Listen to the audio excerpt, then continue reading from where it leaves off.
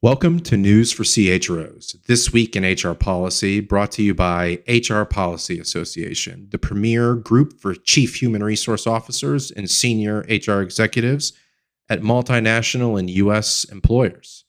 My name is Henry Eichelberg, and I'm the chief operating officer of the association, and this podcast will provide listeners with every single significant human resources, public policy, and key best practice development each week.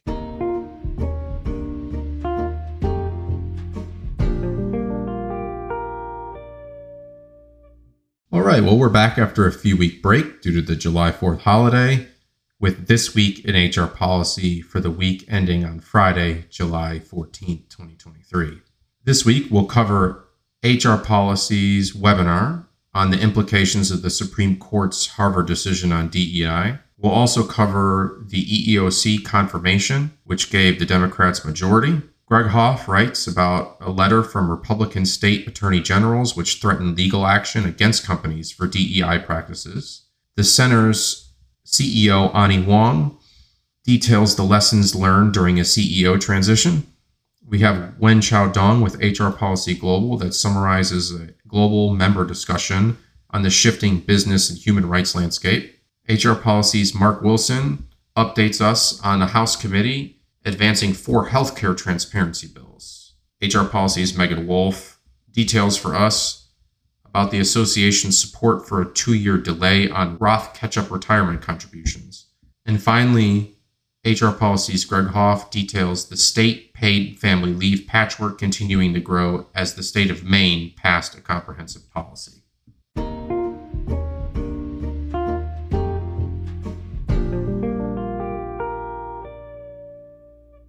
So first up this week, we have a webinar recap on the implications of the Supreme Court's Harvard decision on DEI webinar that we hosted this week. This week, HR Policy Association hosted a webinar exploring the impact of the recent Supreme Court rulings that effectively ended affirmative action in its current form in higher education and the impact that has on company DEI initiatives. So by now, most people are aware that on June 29th, the Supreme Court issued its decision in Students for Fair Admission versus Harvard and Students for Fair Admission versus North Carolina, ruling that colleges and universities may no longer consider race in admissions decisions. HR Policy hosted a webinar to review the decision and discuss its potential short and long-term implications for employers. Notably, while the decision does not change existing obligations for employers under Title VII, which prohibits discrimination in employment decisions, it may spur increased challenges to employer DEI practices. Guest speaker Jason Schwartz from Gibson Dunn began the webinar with an overview of the 2 cases. Mr. Schwartz noted that this decision will make DEI initiatives and practitioners more important in the future. He also spoke of the importance of conducting privileged audits on current DEI programs and to categorize those programs as green, meaning acceptable as is, yellow, meaning needing review, or red, meaning needing alteration to protect against potential legal challenges. Lucian Alizari, the Chief Human Resources Officer of Prudential Financial, discussed company approaches to DEI in the wake of the ruling.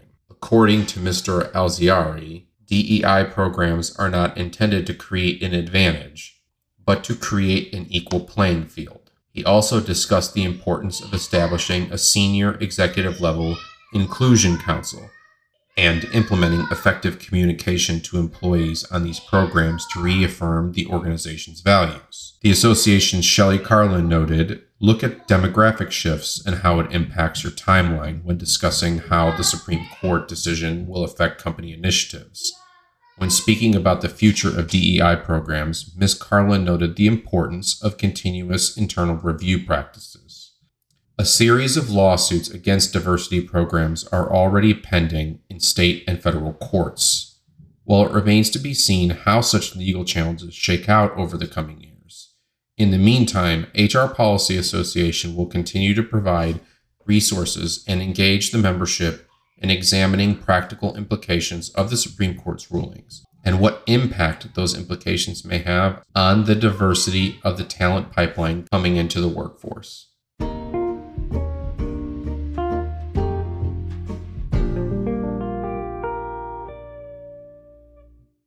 Next, we have EEOC confirmation gives Democrats majority by HR Policy's Mark Wilson.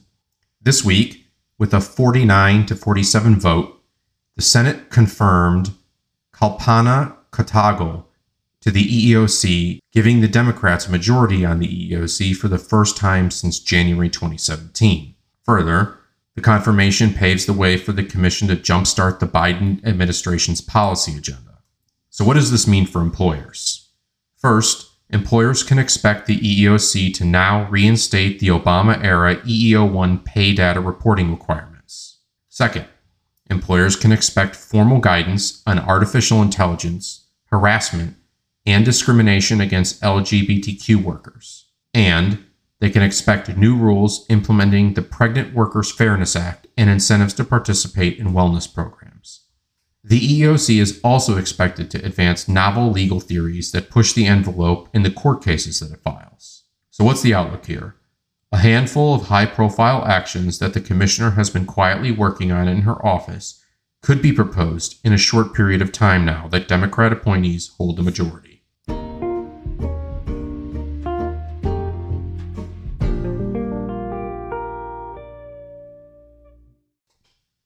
Next, we have Republican state attorney generals threaten legal action against companies for DEI practices by HR Policy's Greg Hoff. In response to the Supreme Court's decision in Harvard-UNC, in which the court effectively prohibited affirmative action in higher education, 13 Republican state attorney generals circulated a letter to Fortune 100 companies threatening lawsuits over potentially unlawful DEI practices. Racial discrimination is commonplace among Fortune 100 companies, the letter claims without evidence that corporate DEI practices and initiatives amount to pervasive racial discrimination, including, quote, explicit racial quotas and preferences in hiring, recruiting, retention, promotion, and advancement, end quote. The letter also claims that such practices include race-based contracting practices such as racial preferences and quotas in selecting suppliers. Quotas or goals. The letter cites 3 articles in support of the above assertions, in which various DEI initiatives at several large companies are detailed. These initiatives include commitments to increase minority representation among new hires, leadership, and third-party contractors, including aspirational goals such as striving for a certain percentage of new hires to be from a underrepresented group. The Republican AG's letter equates or conflates such goals to strict hiring quotas, despite statements by the companies in the same cited articles to the contrary. While strict racial or gender-based hiring quotas are unlawful under federal employment anti-discrimination law, neither the letter nor the article it cites provide evidence that Fortune 100 companies actually use such quotas. The letter threatens to hold accountable those companies that use any unlawful race-based quotas or preferences in employment and contracting practices. Quote, your company must overcome its underlying bias and treat all employees, all applicants, and all contractors equally without regard for race. So what's the outlook here? The letter is the latest clear harbinger of increased legal challenges to company DEI practices in the wake of the Supreme Court's decision in Harvard-UNC. While that decision by itself did not change employers' legal obligations under Title VII, which prohibits discrimination in employment, it is clear that it will incite legal challenges to corporate DEI practices. Employers should consider auditing their DEI practices and initiatives to ensure they remain in full compliance with Title VII.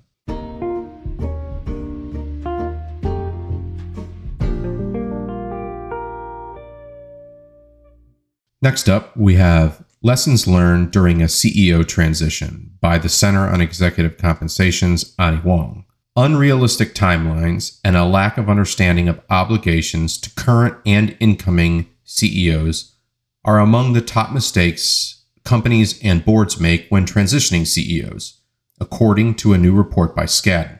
Among the 9 mistakes to avoid based on working with boards on CEO succession were the following. First, unrealistic timelines. Often during a CEO transition, things move quickly, sometimes too quickly, to ensure important concerns are considered. Skadden recommends that board and committee meetings be properly scheduled and noticed, and in some cases, the current CEO must legally be identified before the board acts. Securities law requires filing of public disclosure multiple times along the way.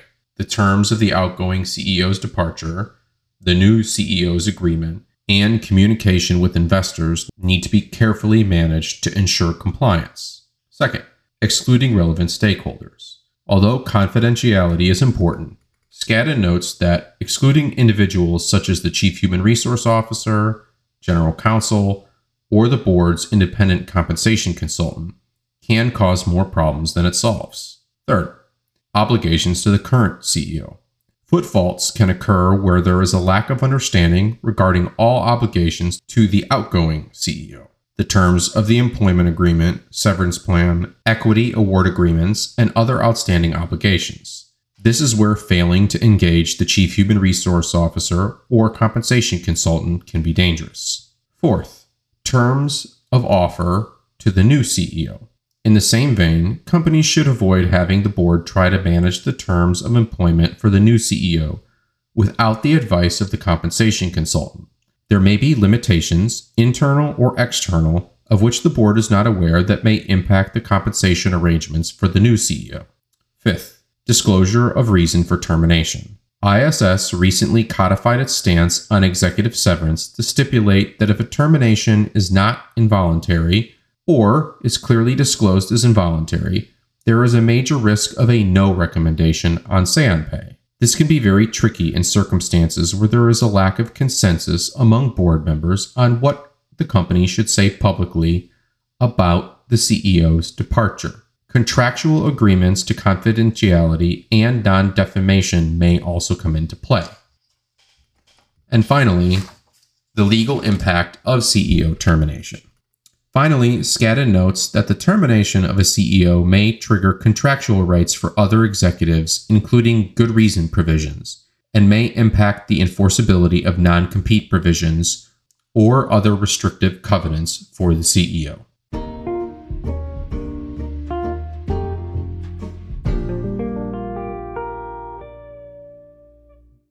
Next, we have Global Members discuss the shifting business and human rights landscape by HR Policy Global's Wen Chao Dong. For the past decade, supply chain legislation has focused on forced and child labor and the lack of accountability and enforcement measures. However, a proposed European Union directive on corporate sustainability due diligence has the potential to change the scope of the business and human rights landscape from a corporate social responsibility topic to a major compliance issue for global employers.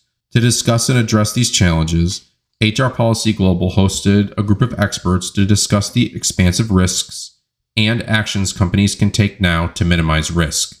The panelists shared several practical steps to prepare for the changes. First, conduct ongoing risk assessments and mapping to identify human rights and environmental risks, and take appropriate measures to prevent, mitigate, or remediate the risks and any adverse impacts.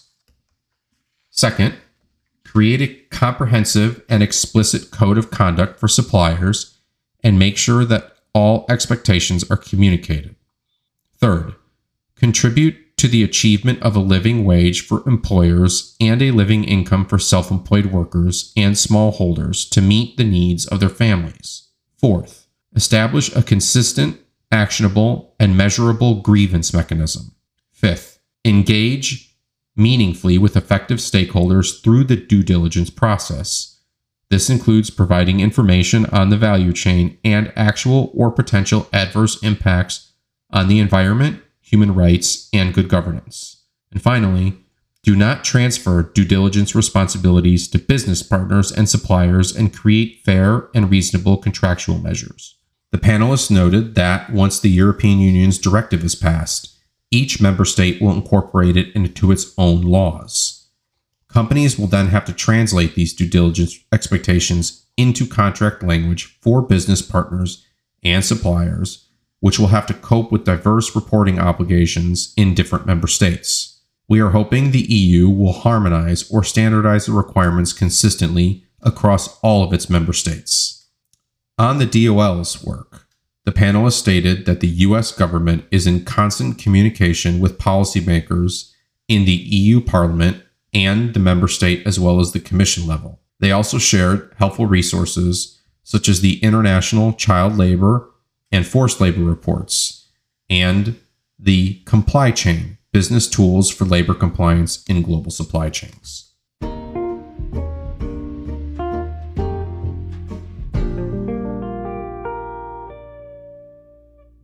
Next, we have House Committee advances 4 healthcare transparency bills by HR Policy's Mark Wilson.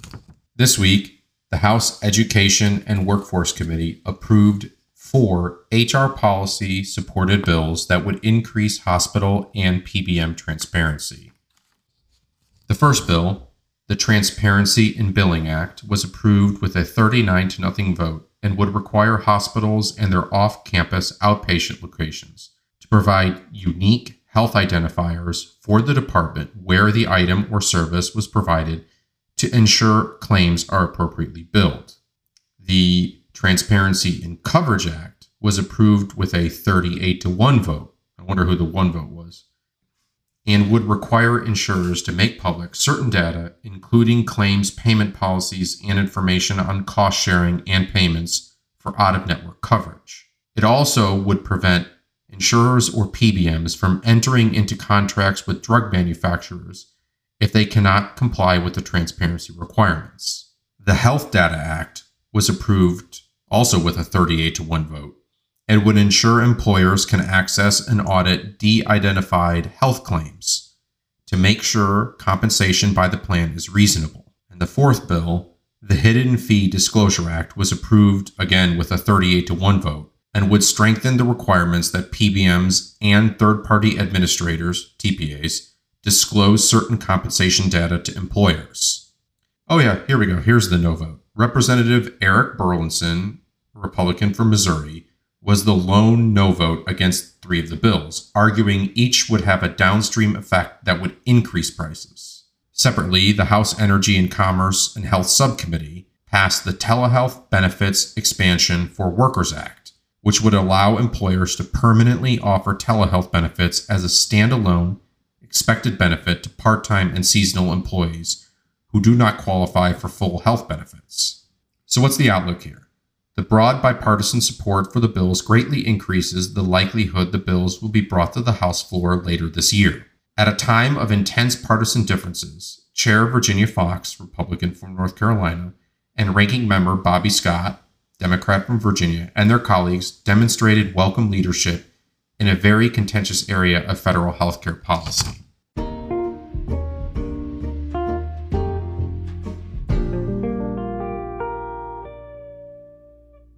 Next, we have HR Policy supports 2-year delay on Roth catch-up retirement contributions by HR Policy's Megan Wolf.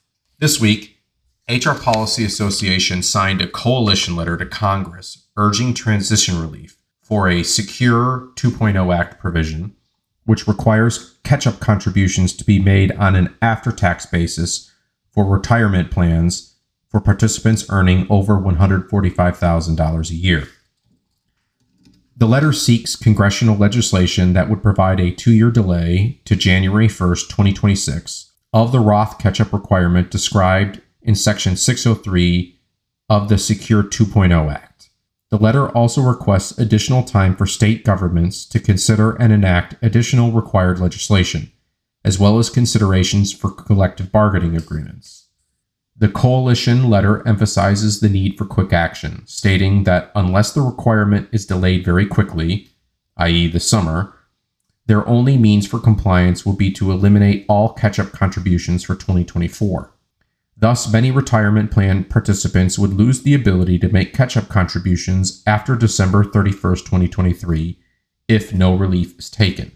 Retirement experts cite administrative complexities such as plan designs that do not offer a Roth feature, payroll systems that lack the mechanisms to identify 2023 wages of more than $145,000 by January 21st, and system integration between in-house payroll and HRIS systems and service providers as some of the practical considerations to successfully comply with the rule. A subsequent letter will be sent to the IRS and U.S. Treasury Department this month, highlighting the specific challenges and areas needing additional guidance. The Treasury Department has historically provided transition relief by announcing that the IRS will not seek penalties for noncompliance for an extended period of time.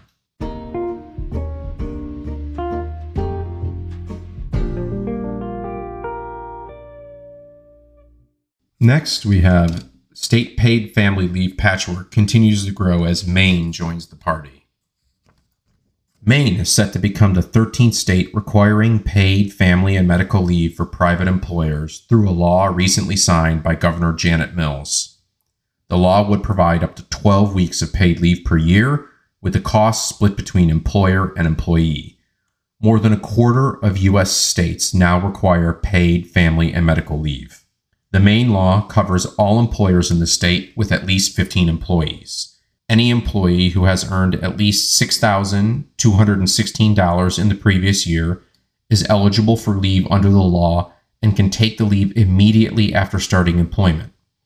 Other features of the law include: first, the program will provide 90% wage replacement for employees making less than or equal to 50% of $1,036 per week, and 66% wage replacement for weekly wages above that 50% threshold. Second, employees may take up to 12 weeks of paid leave for the usual FMLA qualifying reasons.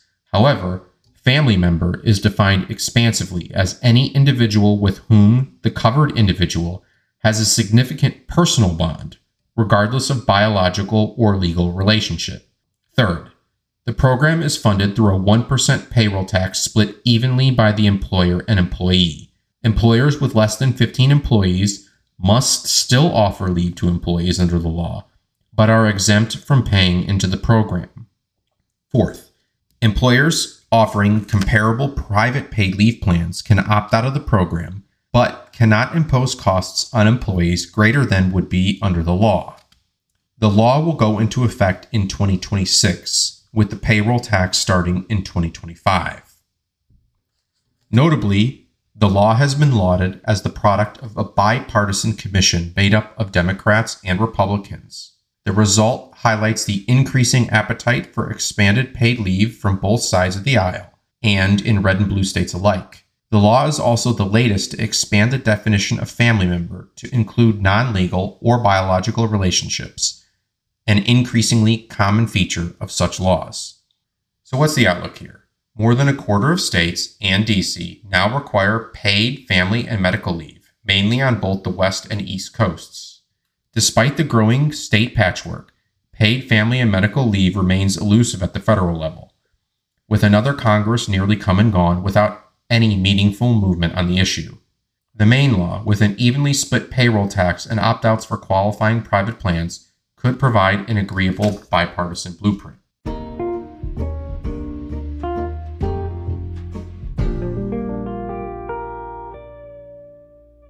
And that's it. Thanks for listening to News for CHROs, This Week in HR Policy. I'm Henry Eichelberg with HR Policy Association, the premier trade association for chief human resource officers and senior HR executives. For more information about the association, visit our website at www.hrpolicy.org, and we'll see you next week for the next News for CHROs.